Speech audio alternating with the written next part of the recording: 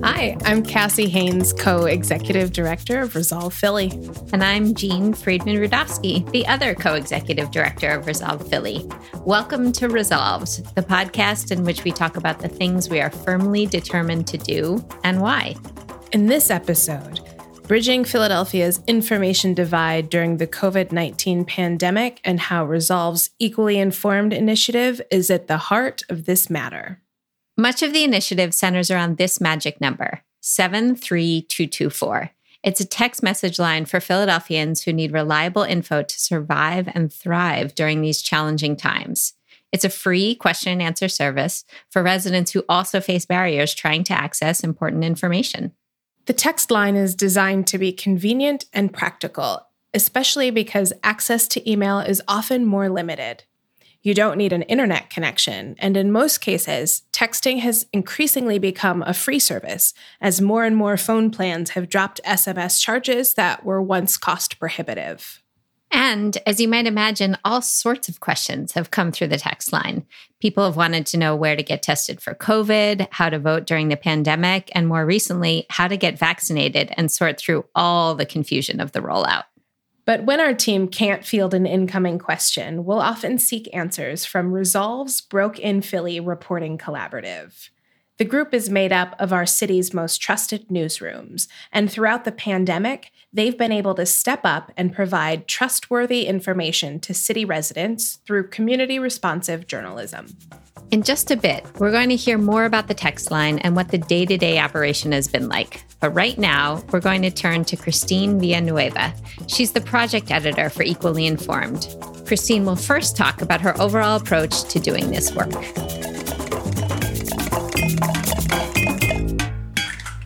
Really thinking critically about offline engagement has been something that I'm really passionate about and have tried to bake into my work previously coming to Resolve Philly, but this is the first time I ever really got a chance to make that a priority.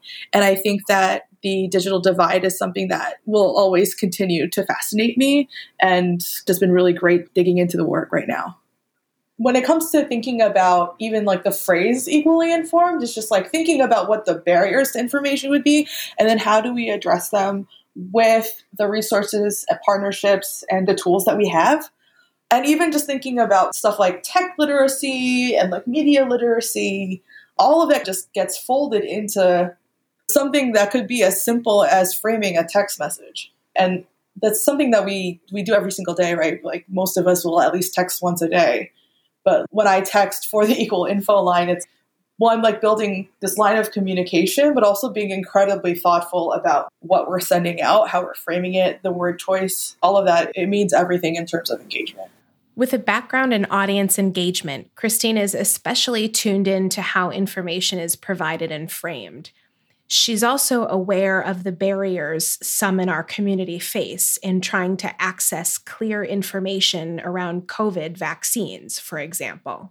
When it comes to thinking about barriers to access, particularly in the Latinx community in Philly, all I could really think about is how I understand these barriers tangentially as being Filipino American, first generation.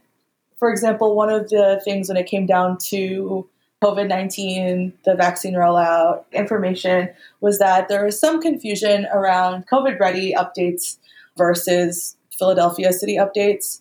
And the city of Philadelphia had been working closely with COVID-ready to provide these updates via text message.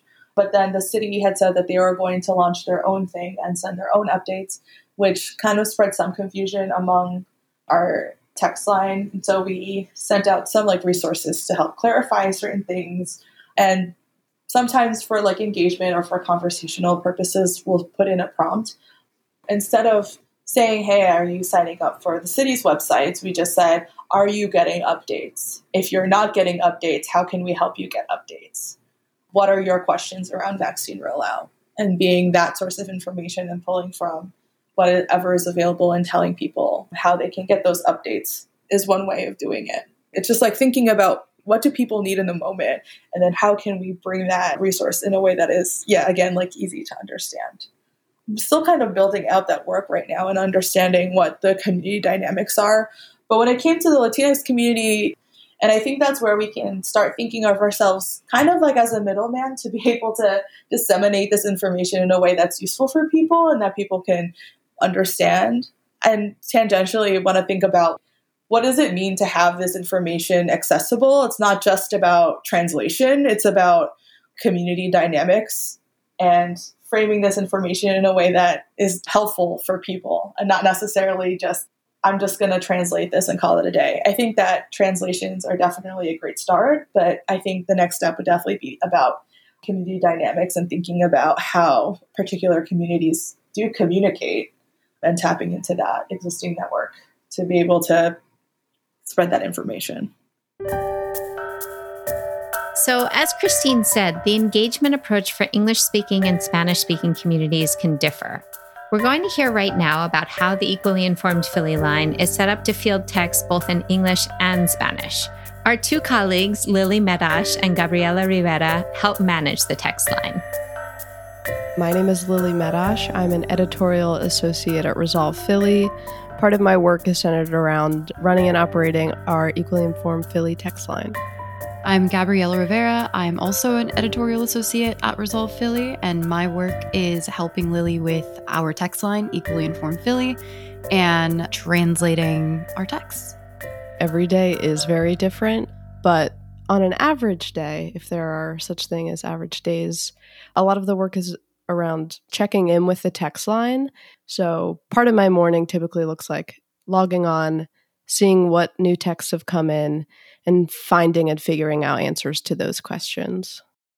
We have a 24-hour response period, but generally Lily and I try to keep checking in all the time just to make sure that people are getting their questions answered as soon as possible. I actually did get a question saying, hey, is this line associated with 311? And having to make the distinction that no, we are not, but at times we might even refer people to 311. But our line I really like to describe as a question and answer service, but also a way to receive news and information updates. I sometimes feel like a librarian, especially just doing online research, because sometimes people have very, very specific questions, especially around voting. You know, if I make an error on my ballot or I live in this zip code, where's the nearest satellite voting office to me? It does take a little bit of time to create and curate an individualized response. When we first launched the text line, most of the questions coming in were COVID related. There were questions like where to get tested, how many cases there were, which businesses were open, and folks were trying to understand the different colored phases for reopening. Then, during the fall, the questions shifted increasingly to the election. Lily describes for us some of the questions that residents texted in. When does my polling location open up? Is there a way I can find out what address I'm registered to vote under? Where can I drop off my ballot? How do I volunteer to work on election day? Someone texted in asking, how early can I go to City Hall to vote? So I sent them some info about the hours, and then they didn't understand that at these early voting centers, you're not voting with an electronic voting machine. It's just going to be a mail-in ballot. So we had a nice back and forth about like what information and things on their end that they need to bring, like an ID or a driver's license. So sometimes there is a really good back and forth, and I really love when people feel comfortable asking other questions because it can be hard summarizing a single answer into one short text message. So it allows us to give them more and more information. And then we do like to do follow-ups to see if people were able to use the information, what they did with that. There have also been instances when Lily and Gabriela have turned to our media partners for help answering certain questions, like this one that Gabriela received and followed up on. I had a text come in about not being able to get in contact with the unemployment department in Pennsylvania, and I had been texting back and forth with this person. I had suggested calling a phone number. I even called the phone number. It was always a busy tone. It was frustrating because this person was like, I'm having a really hard time paying my rent. Like, I talked to my employer about this. They keep giving me this number. It's not working. At that point, Gabriela actually asked me about what to do next. And I suggested that she reach out to Broken Philly, our collaborative reporting initiative made up of more than 20 different news organizations from around the city. And we were able to have an article published about like the things you can do about not being able to get in contact with that department. So this example really illustrates how Equally Informed Philly was able to activate a community-powered journalism loop. It started with a question from a city resident. Together with our media partners, we worked to find answers that benefited not just the original person who asked, but also the community at large. And throughout the fall, Lily and Gabriella continued to field a range of other questions. People texted in wanting to know more about rental assistance, the access centers for public school students during the pandemic, healthcare options for immigrants, and whether there would be a second round of stimulus checks. A good relationship building piece is the weekly text that we send out. So we typically send 2 on Tuesdays and Thursdays. And I think that just reminds people that we are here. And so, sometimes we'll send out a text. And in response to that, I sometimes get people sending in other questions that are unrelated because they know that they can ask any question and get an answer from us. So that's pretty neat. And that's another interesting piece, just what to do to maintain engagement, because people receive text messages all the time, especially around the election, getting texts from different groups. So I do think people are a little inundated with text messages, but I think we try and stand out by staying consistent in the dates that we text out and who we are and all that. There's a lot of trial and error, but in a way, I think that's a little comforting. We're kind of building the playbook as we go. And we do have some great resources from other groups that are doing this work. There's Outlier Media in Detroit. There's News 414 in Wisconsin. So folks that we can turn to with questions as we're all trying to build out a kind of text line like this. I definitely do think that it's helpful to have a human on the other side. I think that people definitely feel comforted and they have somebody that listens to them and that is interested in helping them, and we let them know we are here to connect you with the information that you need. Please send us a text about everything, like voting, where to find food, where to find clothes, anything. We are happy to help you. That's what we're here for. People feel a lot better, I think, knowing that, first of all, it's anonymous. And second of all, you can ask anything you want and know that this is confidential. And I'm also going to make sure that it's an individualized response. The questions we get are so specific to the individual. And so I think having a real person on the other end to respond really helps get at the different nuances within each question, something that I don't think an automated service would be able to really get at.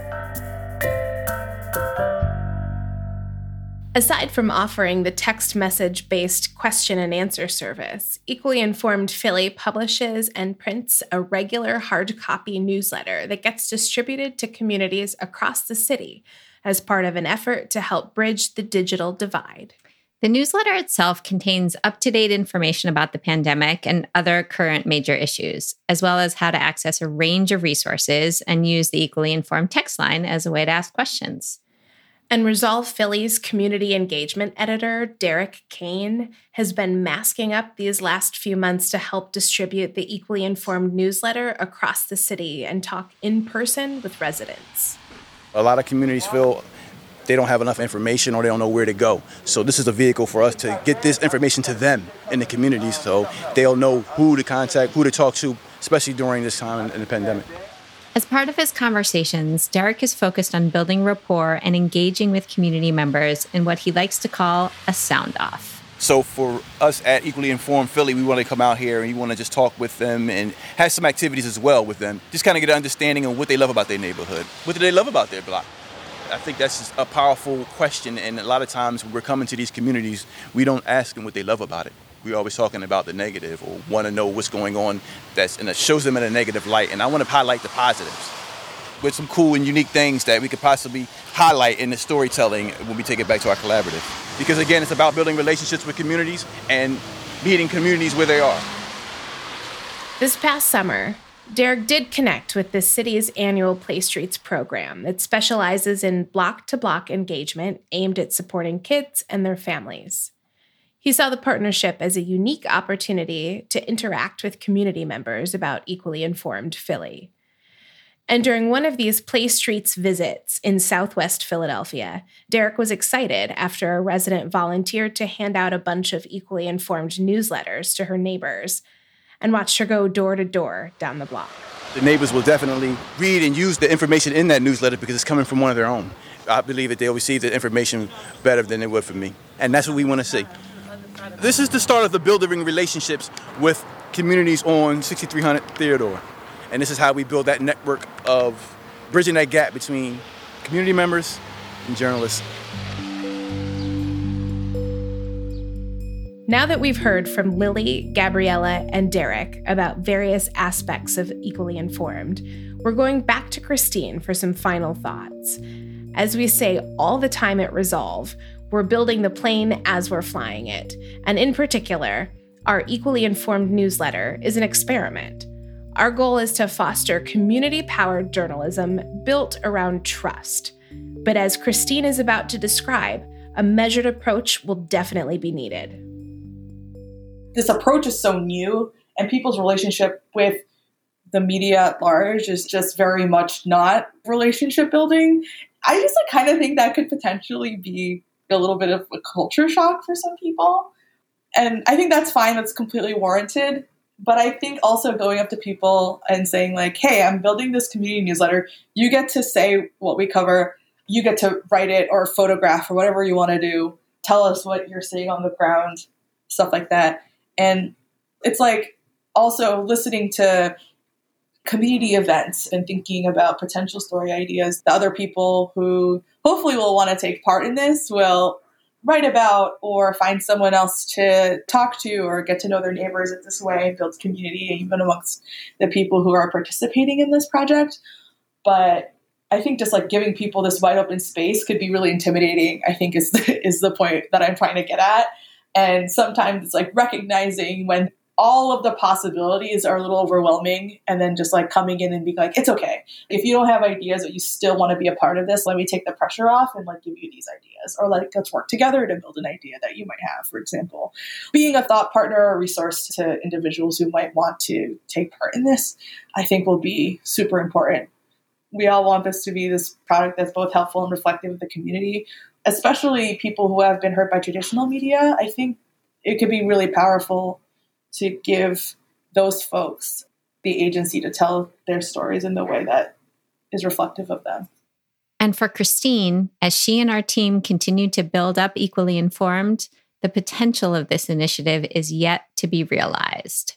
I want people to get really excited about this. I think that's going to be like my very mushy measure of success.